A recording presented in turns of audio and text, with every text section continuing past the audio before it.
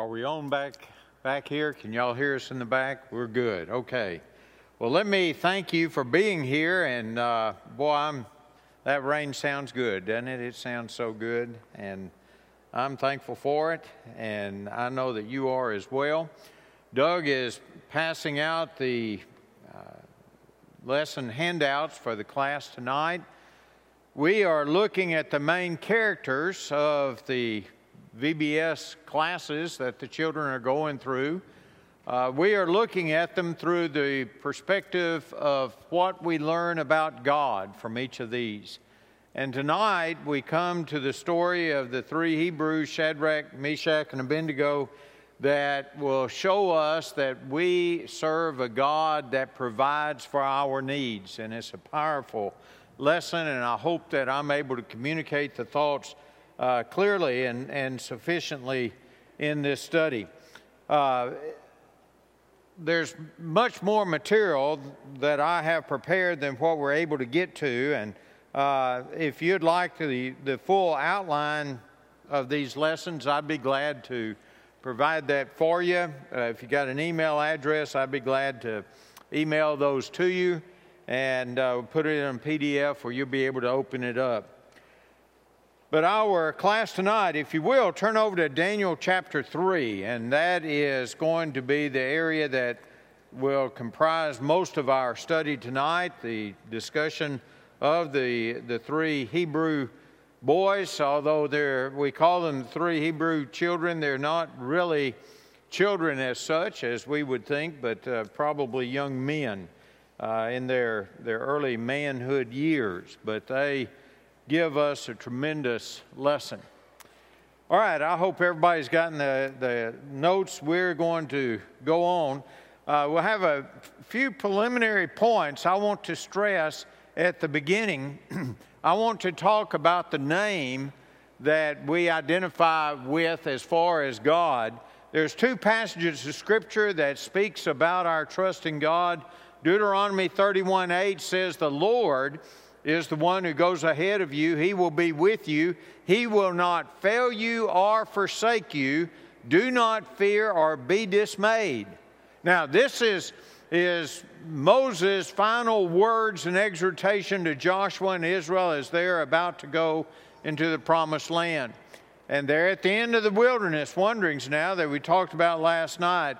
But again, the focus is upon the Lord God Almighty. Another passage in Hebrews 10:23, "Let us hold fast the confession of our hope without wavering, for he who promised is faithful." You remember the context of the book of Hebrews. The brethren there were about to give up. Some of them already had. They had relinquished their devotion to the Lord. They had given up. Some of them in Hebrews 6 had completely turned to the point where there was no hope for ever reclaiming their spiritual security in Christ. And so in chapter 10, the Hebrew writer is encouraging us to look to God and understand who God is. And because of that God, we are to hold fast to the confession of our hope. That's a point I want to make a footnote on. Our Christianity is based not on tradition. It's not based on pride. It's based upon our God. And we need to follow God more than we follow our own selfish inclinations, more than we respect the leaders and maybe even family members that have taught us. We need to look to God, and that's the whole point. Remember Jonah, the emphasis there. He is a commanding God. And then last night, Moses in the wilderness wanderings. God is the God that teaches us to survive. And now tonight, God is a God that provides. But our Christianity is based upon who God is and what God commands us to do. And so as we look at our relationship spiritually, why are we members of a church? Of what church are we members? Well, we need to look to this particular point. It is to be that which God teaches, a very serious point. as Abraham and Isaac were going up the mountain there, you remember in Genesis 22:8, the conversation between the father and his son. See, here we have everything, but Isaac said, we don't have the lamb. And in response to that, Abraham said, God will provide. Now, that's our English translation. But the Hebrew term is up there, Jehovah-Jireh. Jehovah-Jireh is a compound name for God. A number of years ago, I did a study on the names of God, and it's very enlightening. It helps us to understand who God really is. A lot of times in our English Bibles, it's just translated God. Well, like it did in Genesis 22:8, God will provide is the phrase, but the Hebrew term is Jehovah-Jireh. Jireh is an interesting word, and it's from a verb that means to see. And one of the interesting things I like to do in Bible study, because of the translation and everything that's involved, is understanding the meaning of the words. And let me just quickly take you on a trip through this process. How do we get in this concept of Jireh, the verb to see, how do we get that God provides? Well, here's how you do that. To see in this Hebrew term includes the concept that God foresees. You see, God foresees something, and as God foresees, He sees what's about to happen. And God, in seeing, foreseeing, anticipating what is going to happen, God makes provision for that. Similar to a parent that might be watching their child play and they see what's going to happen, they know what's going to befall that child, and as they're going to help that child, they're putting together all the things that's going to be needed to help that child. They're providing for that child. Well, the English word provision is an interesting term. It's a compound Latin word, and it means to see beforehand. Incidentally, the Latin word for vision is video. I don't know if you're aware of that, but if you talk about video, you're speaking Latin. So, the provision is a compound Latin word that means to see beforehand. So, as that parent is scurrying to that child and working to help that child, they are providing for that child. They're getting together the things that that child's going to need. Well, provide is the noun and prevision is the verb on this. Now, I hope you're as interested in it as I am. You may not be, but bear with me. It won't be much longer. What this literally means is the Almighty God sees before what is going to happen, and that foreseeing gives the provision of the need.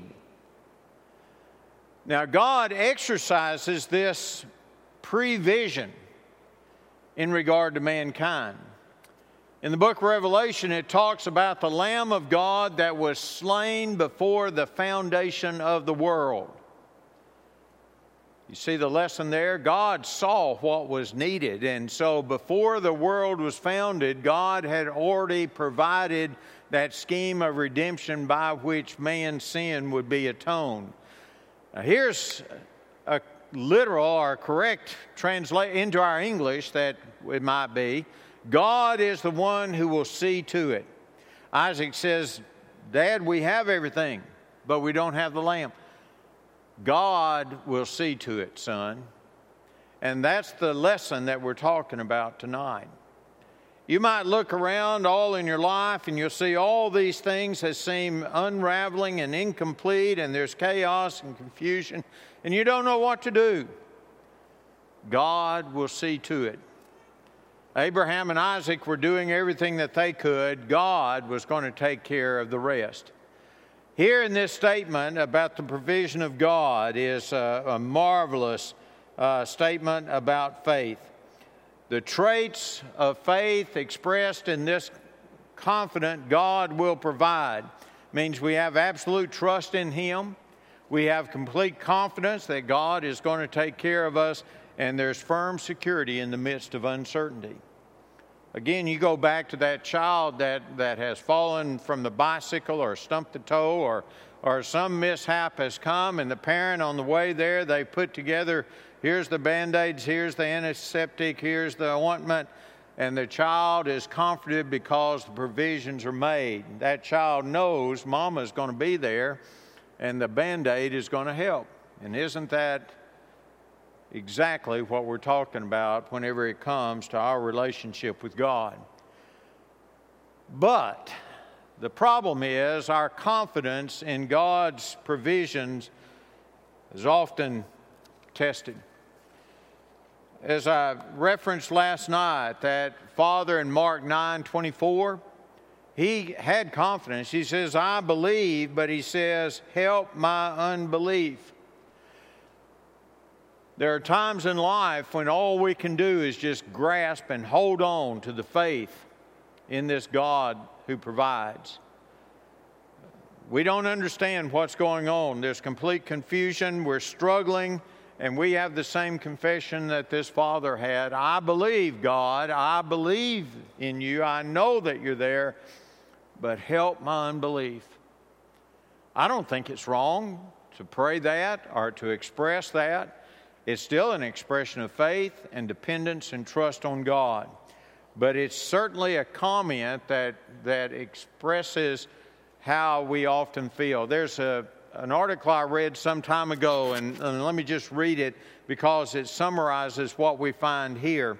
It said, over the past 3 months, I've experienced a steady, unstoppable slide into the pit of depression. I've been here twice before. I know what waits for me at the bottom. I can honestly say with 100% conviction that I've done everything humanly possible to fight my depression. I'm on one of the most powerful and expensive antidepressants. I've seen a counselor. I'm keeping contacts with friends and family, and he says, I even bought a puppy. And then he says this, one of the saddest things I experience as a depressed Christian is being cut off from God. It's always felt like God was abandoning me in my greatest need. I can't count the number of times I've echoed Jesus on the cross, my God, why have you forsaken me?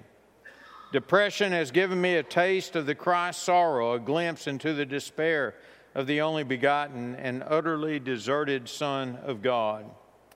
I was suicidal for 3 weeks, every day worse than the last, every moment dragging me closer to death. I used to rage against God for hours. I still do sometimes with what I think is pretty good justification. But the sting has been taken out of it. It's almost academic in my heart of hearts.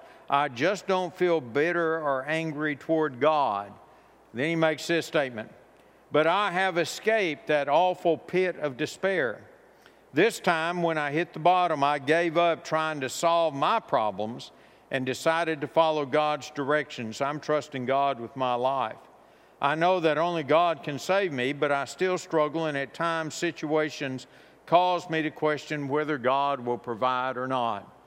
The honesty in those words, I think, can be echoed in every person's life that's in our class tonight. True honesty admits that we struggle believing that God will see to it. And I often think about Abraham as he and Isaac are walking up that mountain, and Abraham says, God will see to it. What a statement of faith, the father of faith. God will provide. Remember last night we cited Philippians 4:19. Paul says, my God will supply all your needs according to his riches and glory in Christ. All your needs will be supplied by God. The Bible story that we're talking about tonight, that found in Daniel chapter 3, verses 16 through 30, challenges us with this kind of faith that Abraham had. The kind of faith that we struggle to hold on to, and really it's the last thing that we have to hold on to whenever life is just falling apart all around us. The story is one of the most favorite, and it gives us an opportunity to talk about adult themes in the Bible story that often children will study. Christians are instructed so that they can have confidence and faith in God. 1 Peter 4:12, Peter says, "Beloved, be not surprised at the fiery ordeal among you which comes upon you for your testing." We won't face a literal fire as Shadrach, Meshach, and Abednego did, but we will face a fiery trial. And we're challenged by that. We're challenged to have that confident faith. We're challenged to have a determined resolve. I have decided to follow Jesus, we sing. How determined is that resolve? You see, if you have a determined resolve to follow Jesus, a lot of the questions of life are already answered, aren't they?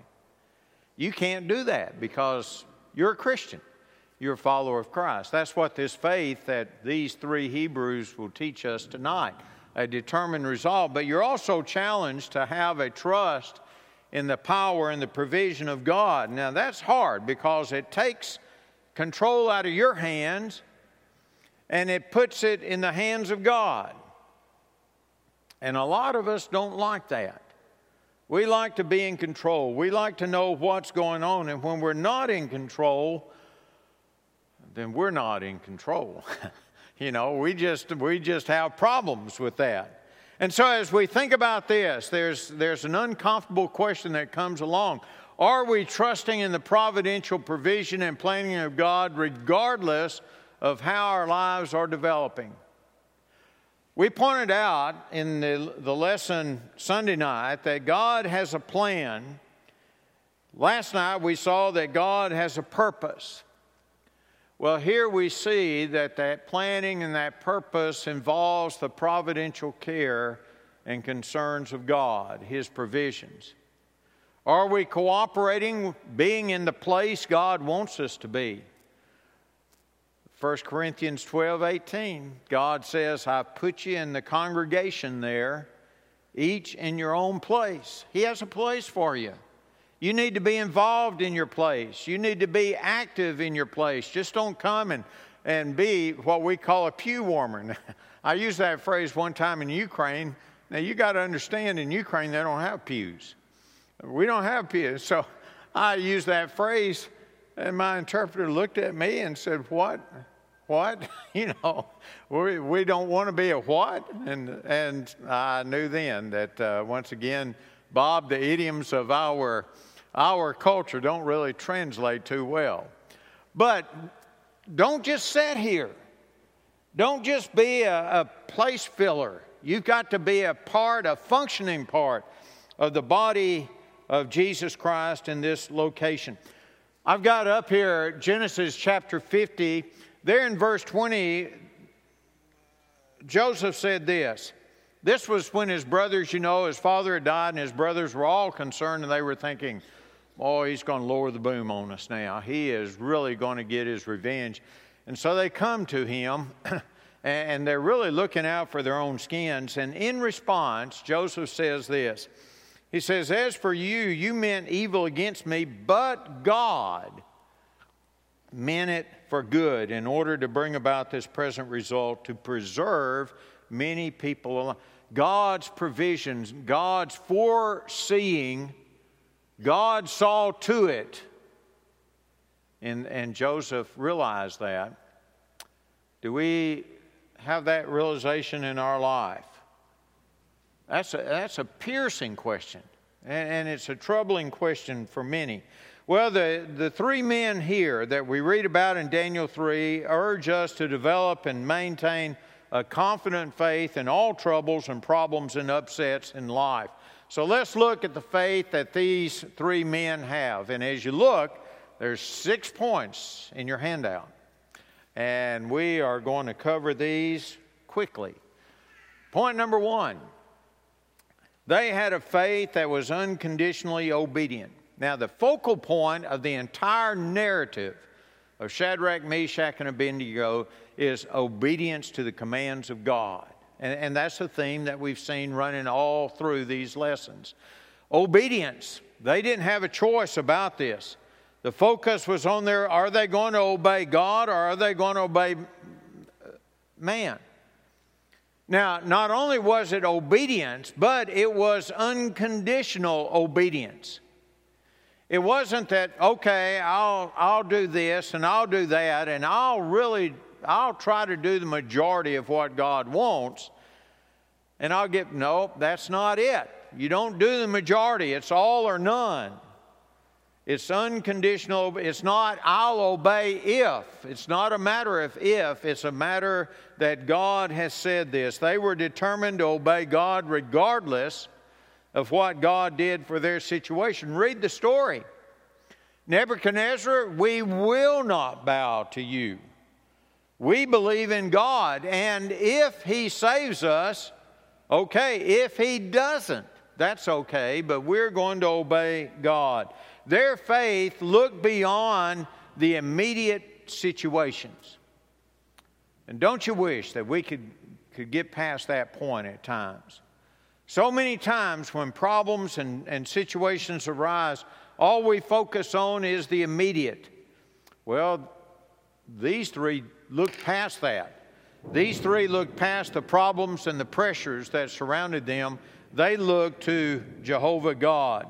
And too many today are unable to do that because they allow the blinders of earthly troubles to restrict their vision. We sing a song, beyond this land of parting, losing and leaping, far beyond the losses darkening this, and far beyond the taking and the bereaving, lies that summer land of bliss. Beyond this land of toiling, sowing, and reaping, far beyond the shadows darkening this, and far beyond the sighing, the moaning, and the weeping, lies the summer land of bliss.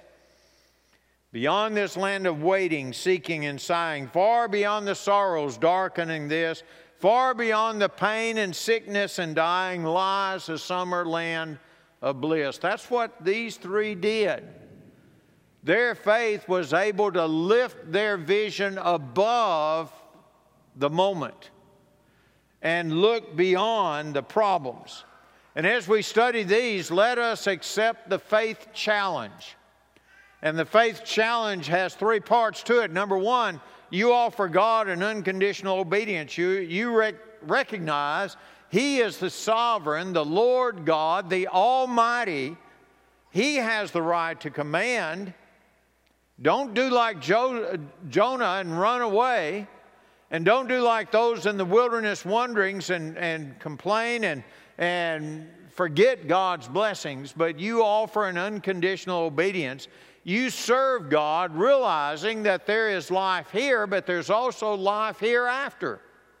And the way you live life here depends on how you're going to live life hereafter. This life is not all there is, and we need to decide to submit to His will. That's the faith challenge. Are you willing to do that? It's a choice that you have to make. We know that God can deliver us from any situation, but our obedience is not to be based on His deliverance or on any other condition. And then I like this phrase I wrote down. We must obey even and not if. We obey God, as the three Hebrews say, even if He doesn't rescue us, we're going to obey Him. They didn't qualify it saying, we're going to obey God if He'll put out this fire. Or I'll be faithful to God if He changes this person, or if He makes the economic situation, or whatever else is troubling you.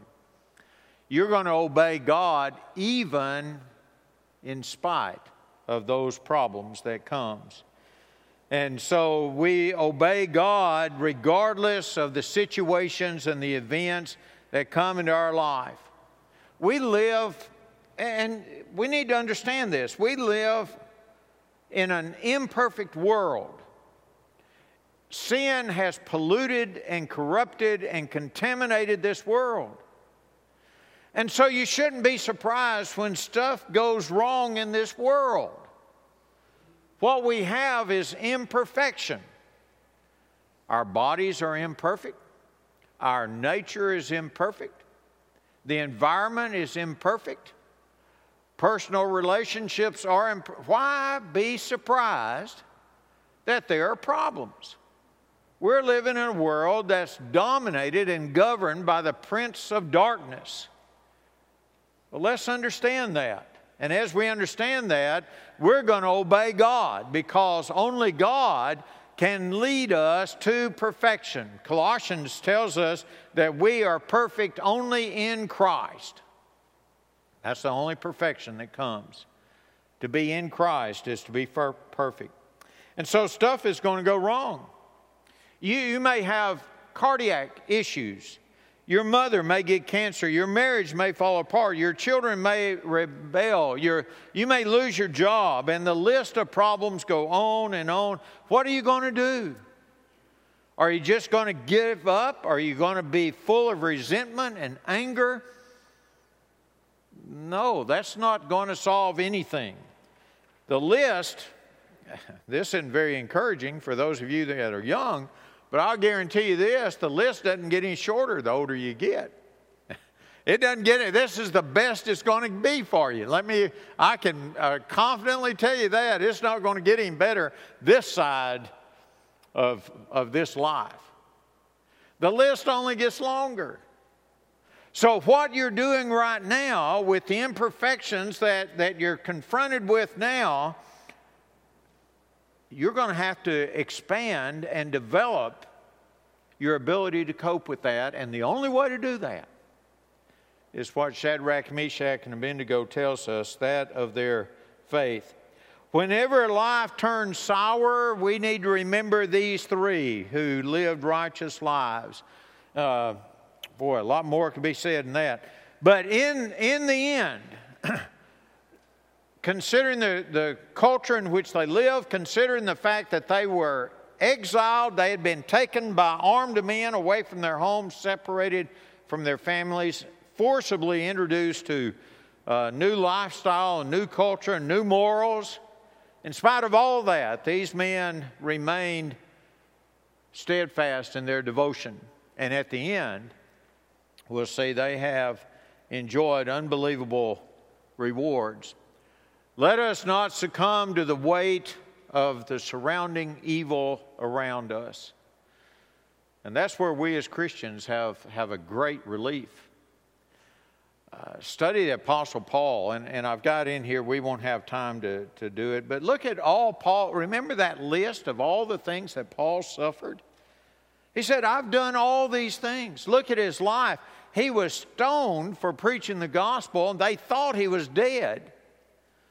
Paul had all kinds of critics and backstabbers, and yet he was able to survive because of his faith. Don't succumb to the weight of the surrounding evil. Don't obey God on the condition, if things go right, then I'll obey God. Another point, they were, as I call it, unconditionally independent in their obedience.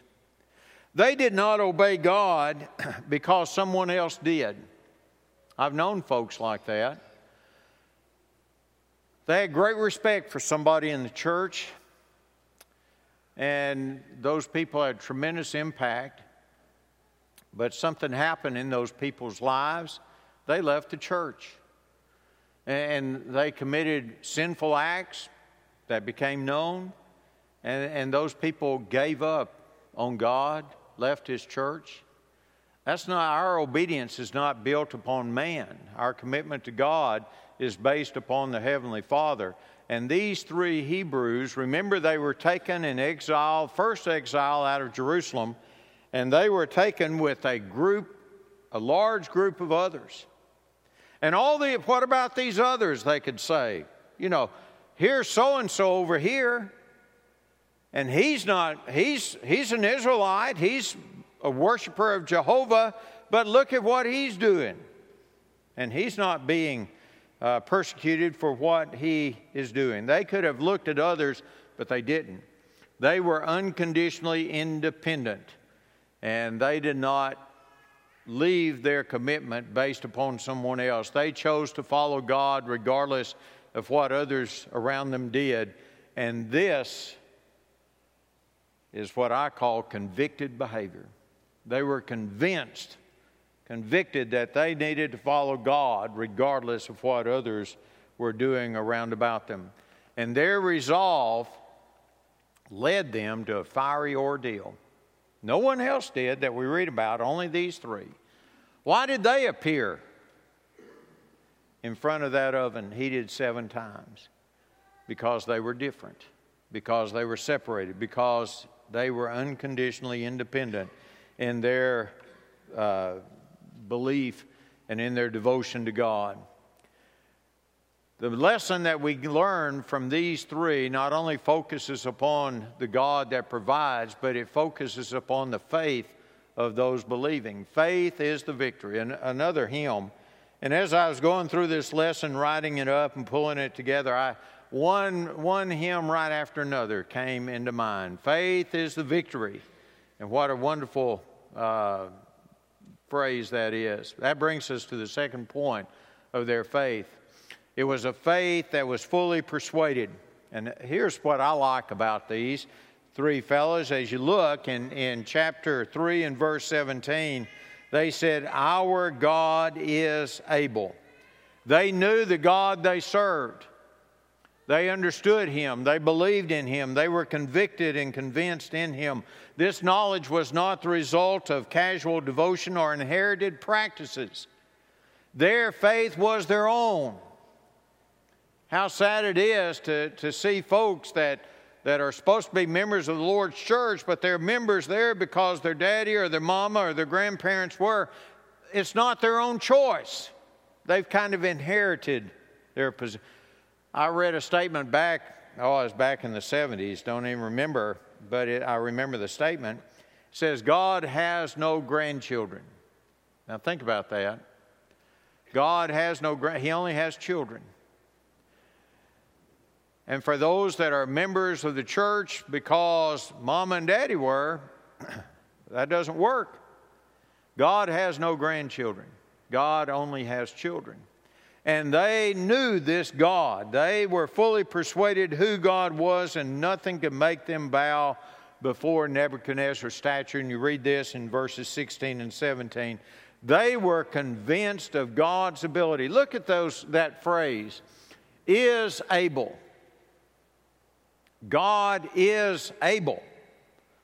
They understood that and they knew that. They knew that their God was able to deliver. And so many today are not persuaded of this particular point about God. The Christian must have a faith that is persuaded. And I put the word tenacious. We need to have the tenacity to hold on to that. Even whenever life has fallen apart and the situations look bleak and grim, we need to have that tenacity to hold on. We need to be persuaded that our God is in control and that our God is able to deliver us. But today, many people struggle because they have a God that's too small.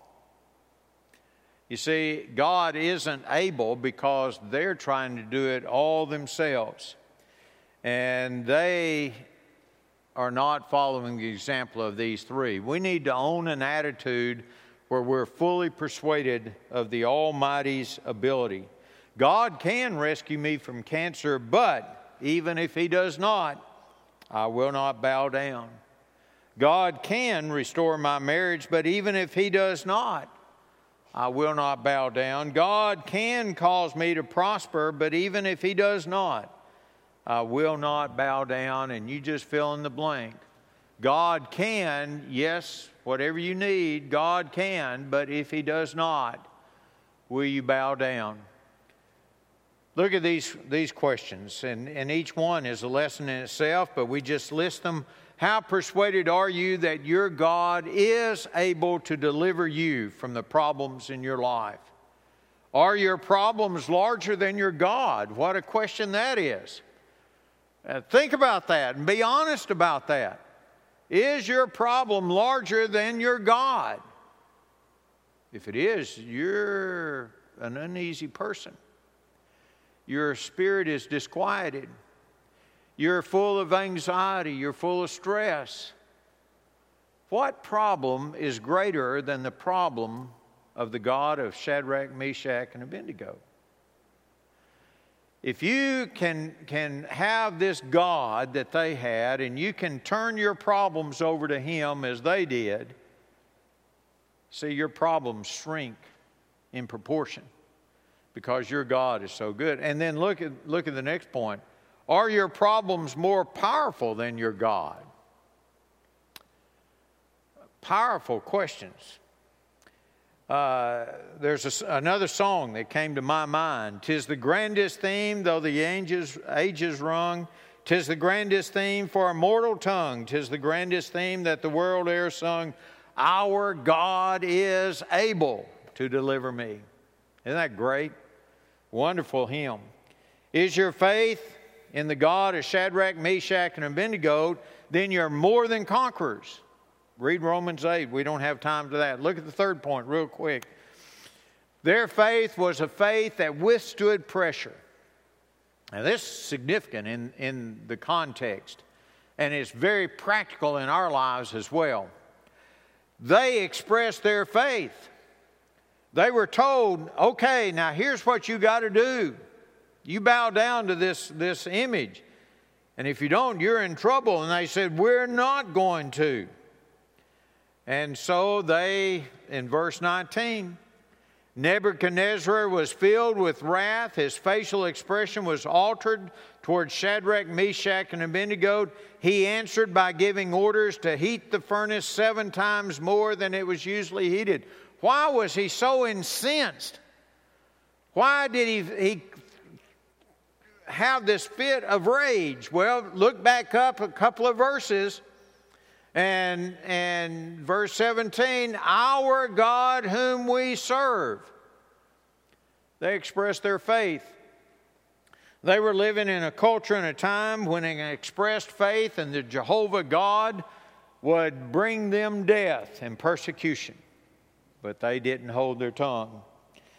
There are many others in the same situation that these were, and these kept silent, and they had no problem. They were able to just float along and go about the business.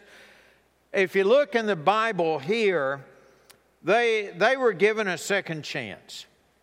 And they were told, now you can rethink this thing, and we'll redo this situation.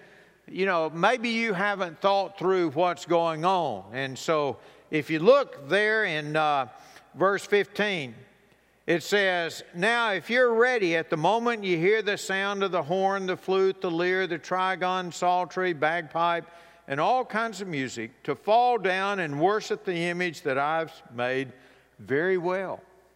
See, he says, I'm giving you an out here, fellas.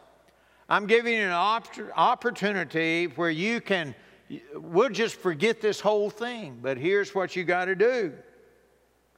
He says, but if you do not worship, you will immediately be cast in the midst of the furnace of blazing fire. And what God is there who can deliver you out of my hands?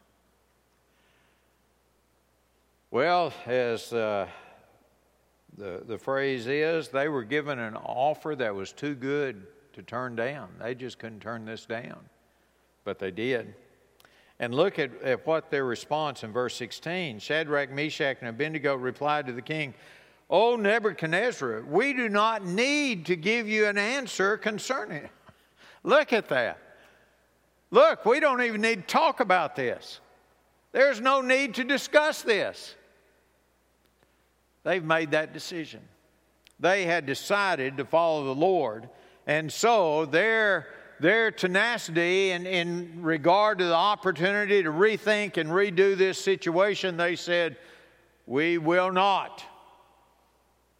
They will not be moved. In the New Testament, especially in the books of Timothy and Titus, you have that word steadfast. And hold steadfast. And the point being that you are not moved in your conviction and your faith. They wouldn't be intimidated. They would not be bullied. And the Christian is told by Paul, God has not given us a spirit of timidity, but of power and love and discipline. the Christian should be the intimidator and not the intimidated. Why? Because we're serving the Almighty Lord God of heaven. That's what these three understood, and they knew that culture would change and government regulations would change. They knew that the situations would evolve, but their God is the same today, yesterday, and forever. And you may be facing a number of problems in your business dealings where Christian ethics and Christian principles won't allow you to do certain things. What do you do? What decision have you made in regard to that? These are the pressures that come. You have felt the same pressure that confronted Shadrach, Meshach, and Abednego. Maybe you've taken a stand for the Lord and for the faith that has been delivered to us. But in the end, you found yourself staring down at a fire, and you prayed, but the situation remains, and there's a strong inclination to avoid the stressor in the situation. Well, Shadrach, Meshach, and Abednego urge you not to despair because you serve a God who is able to deliver. Point number 4, real quick. Their faith was a faith that was secured by promise. There's an interesting point that we find here. Isaiah 43, verses 1 and 2. This was written prior to the captivity, and so they were aware of this. And listen to the words that they would remember. Thus says the Lord your Creator, O Jacob, and He who formed you, O Israel, do not fear, for I have redeemed you. I have called you by name, you are mine. When you pass through the waters, I'll be with you, and through the rivers, they will not overflow you. When you walk through the fire, you will not be scorched, nor will the flame burn you. I would think that as they stood in their situation, they remembered this promise that God had made. Now, it's very important for us to look at that security that God offers. And we need to understand that in that passage from Isaiah, there's a number of calamities that come through. You've got floods, you've got the fires, you've got a number of other things. God's not saying that He's going to prevent you from suffering these things. But God is saying He's going to bring you through it. And the same truth is found Romans 8:28. The promises of God is that out of the ashes, out of the destruction and the turmoil and the chaos, God will bring good things to result. That's His promise. Again, another hymn says, standing on the promises of Christ my King through eternal ages, let His praises ring. Glory in the highest, I will shout and sing, standing on the promises of God. Look at a fifth point. These three had a faith that rejoiced in protection. You might raise an eyebrow here and say, well, how were they protected? The furnace was heated 7 times and they were thrown in. But what happened after they were thrown in? The chains were broken. They were walking around in the midst of that, and there was a fourth person that was walking in that, and then whenever they came out of the furnace, not a hair was singed. There wasn't even the smell of smoke on their trousers. The Bible says there was joy, even rejoicing from the pagans in that assembly. They were protected. In the midst of the fire, they were in the midst of the chaos and turmoil in your life. It may be difficult to accept, but God is protecting you. God is helping you. God says trials will come. And here are some passages for you. Trials are going to come. God says we will encounter trials, Christians. The earth is full of trials, but especially Christians are going to have it. And it's important for us to understand these trials are going to be personalized. You'll undergo a trial that may not impact me as much as it would you. The devil knows what your weaknesses are, and he knows the best ways to get you to give up your faith. And then look at this next point, Hebrews 12:2. We need to consider to decide what choice we're going to make. Considering, Jesus considered, the Hebrew writer tells us, and that is an interesting word. It literally means evaluate, and so what it says, it's an accounting term, and it says you look at the numbers and you compare the results here. What we're being told is you look at the trials and the ordeals and you compare that with what lies ahead. Look beyond those things. If we value comfort more than character, trials are going to upset us. If we value the material more than the spiritual, trials are going to lead us to poverty. If we value the physical more than the spiritual, trials will lead us to great sorrow. If we value the personal relationships more than the spiritual, we leave God's presence. And you remember, lesson number 1, Jonah left the presence of God. Well, the same thing can happen to us. If we live for the present and forget the future, trials will embitter and cause resentment in our lives. So how are you considering the trials that are approaching you? Consider the joy that awaits you. Whatever troubles you have, remember you have His presence. Don't leave the presence of God as Jonah. The key here is walking with Jesus. Jonah left the presence. Remember, he went as far as he could in the opposite directions. We need to walk with Jesus. And 1 Corinthians 10:13 tells us that there is a faith that will give us an escape. All right, point number 6. These three had a faith that gained personal promotion. Whenever Shadrach, Meshach, and Abednego exited the fire, they received immediate promotion. And you read that in the text there. The Christian's faith will lead us to progress and promotion. Revelation 2:10, be thou faithful unto death, and you'll get the crown of life. Literally, that phrase means you be faithful even if it means death. It doesn't mean you stay faithful until you die. He says, and in the context, he's talking about Christians being persecuted. He says, you be faithful even if it means your death, and you'll have the crown of life as a result. The fire may have been your greatest test, but on the other side, you'll see the promotion. Well, here are some urgent lessons I want you to take home real quick. Chief lesson, you're never going to bring the world to Christ by becoming like it. You need to make that unconditional, individual choice to follow God. Don't trust the multitude. There are many, many others, but you can't become like the world and win them to Christ. The confident victory that faith is able to quench the power of fire, Hebrews 11. And there's a number of passages that talks about fiery trials and fire in the Christian's life we just haven't been able to cover.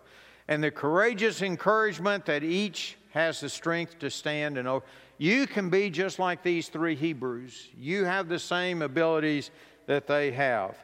Let us not forget that God is Jehovah Jireh. He is the God who provides, the God who sees that our needs are met. Abraham replied to Isaac, God will see that it is provided. There is another sacrifice that was critical to provide for the forgiveness of sins, and that too was the sacrifice, and God saw to it, and that was Jesus Christ. As we struggle through this world's sin, sorrow, and strife, let us remember to look to the Lord God Almighty, who is the God providing our salvation. And let us nurture the kind of faith that boldly declares these three, whether God rescues me or not, I will stand for Him, and I will not compromise my faith, and I will not deny my Lord. Well, time is up. A lot more can be said, but look at the encouragement. God sees what you need, and He's provided it. Especially, He's provided fellowship with Him. Don't stay in the world. The world has nothing to offer. Put yourself in that environment in the Lord's church and the body of Christ that gives you that encouragement and that strength that you need to endure the traumas and the trials of life. Tomorrow night, we'll close and we'll look at the God of healing, and we'll talk about Naaman. Remember, refreshments are in the back, and we appreciate your presence. Hope you'll be back tomorrow night. Thank you all very much.